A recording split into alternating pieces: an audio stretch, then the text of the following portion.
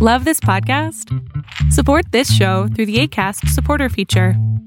It's up to you how much you give, and there's no regular commitment. Just click the link in the show description to support now. Millions of Americans are getting back to work. CareerBuilder calls it the Great Rehire.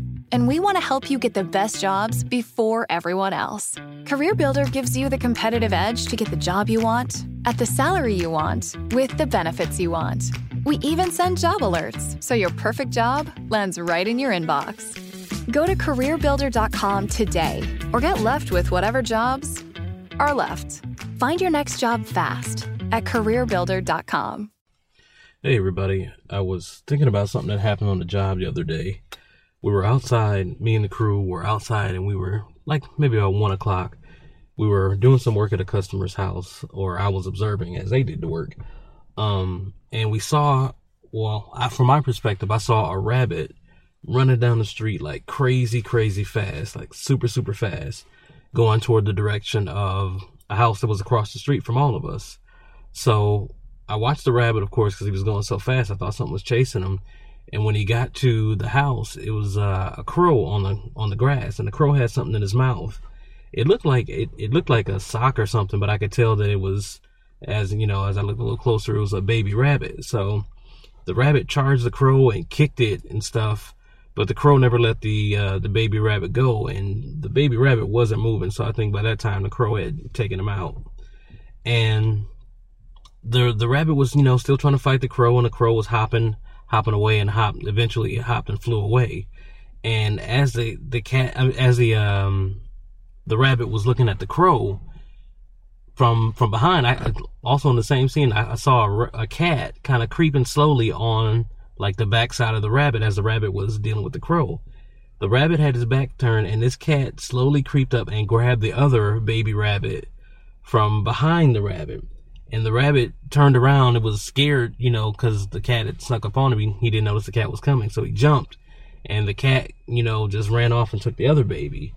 And I'm presuming, took that one out as well. And the crazy part was, after that, the rabbit just sat there, like stunned, like totally in shock and disbelief.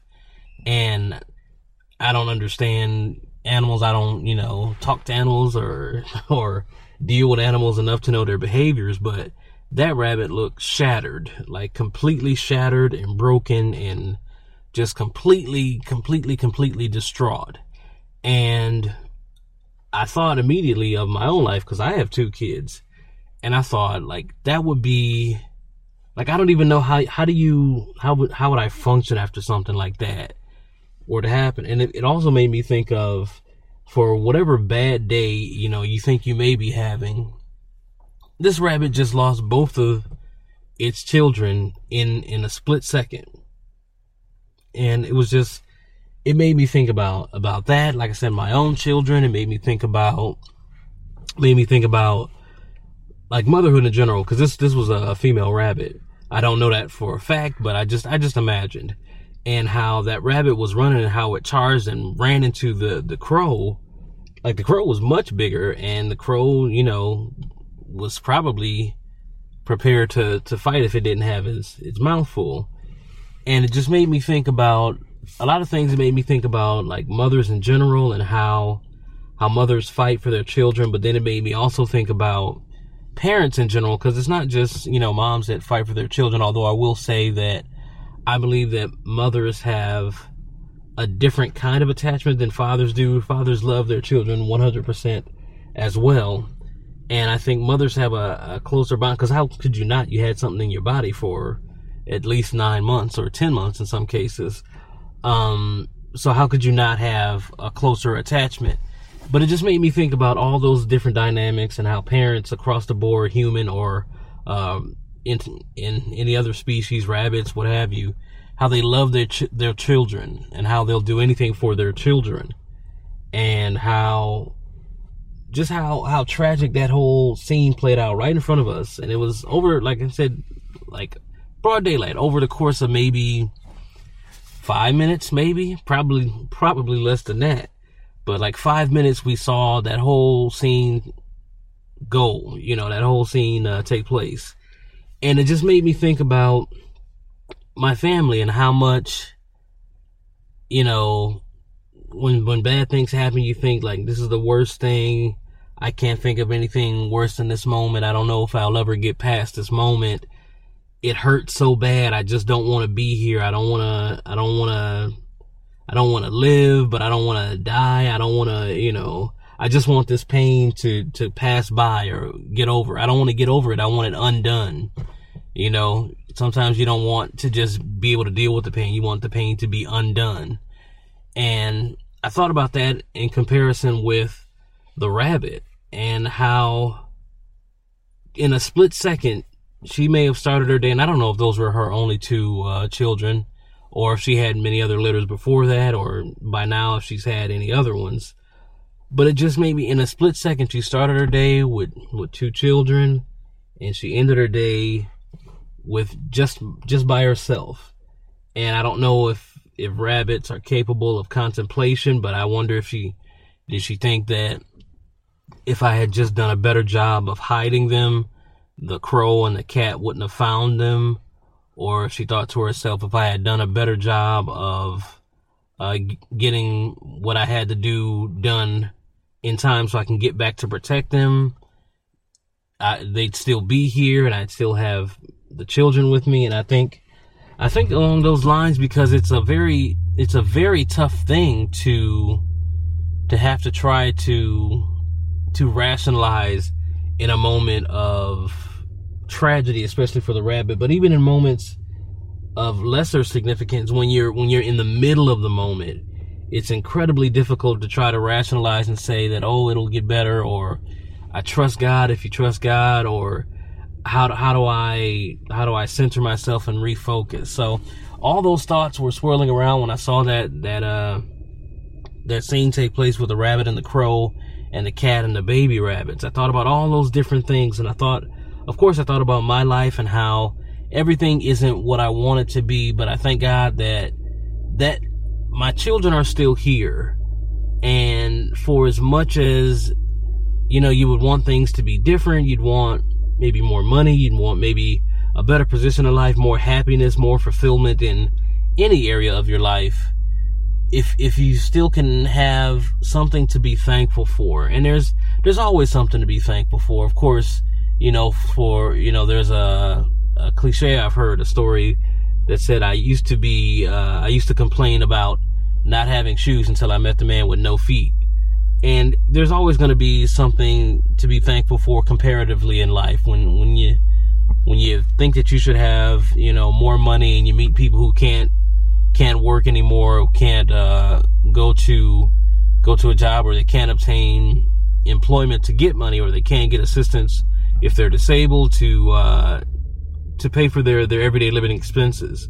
You think about stuff like that, and I was just thinking about that because, number one, you hardly ever see a scene like that, like in real life, take place right before you. So that's one reason I was thinking about it. But the other reason, again, was because I'm a parent, and I know if I saw, from a distance, somebody doing that to my kids, they would probably have to, if they took one or two, they'd have to take me, because that's the only way I could rationalize, having put up enough fight, is if I too was injured, or I too succumbed to those injuries. I couldn't just let it be. And that's my fight for them, regardless, whether it's, something mundane or it's something more major. I have that same fight for them, just like that parent would. And it's interesting, on a kind of related note, there was a show called Adam Ruins Everything. And it was very interesting because it was kind of like a myth debunker show. And he was talking about the theory of alpha males, like alpha personalities, rather. And in society, we talk about alpha personalities as being the people who are the leaders, the most driven people, the most goal-oriented, the most dominant personalities in regard to business or just in their personal life. These are the dominant people, the people that want to take charge or do take charge in those situations.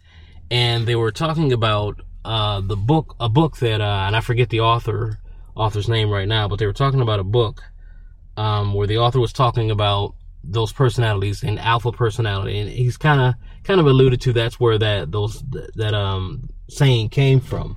And he was talking about, the author of the book was talking about how he followed a group of wolves for a while, and he named, one or two the alpha. These are the alpha wolves, and these are the beta wolves, and so on, based on the Greek alphabet. And he published a book, and it was very successful and wildly popular, and people, I have an alpha personality, or what have you. And a couple years later, after, of course, doing more research, he found that it wasn't that some people were predestined or could be trained to be an alpha personality or a beta personality. He said that the alphas, as he found them to be in the wolf pack, were just the parents.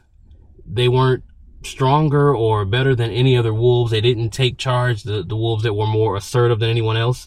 They were in charge because they were the parents of the pack. So the alpha in that situation and going forth were just people who were parents.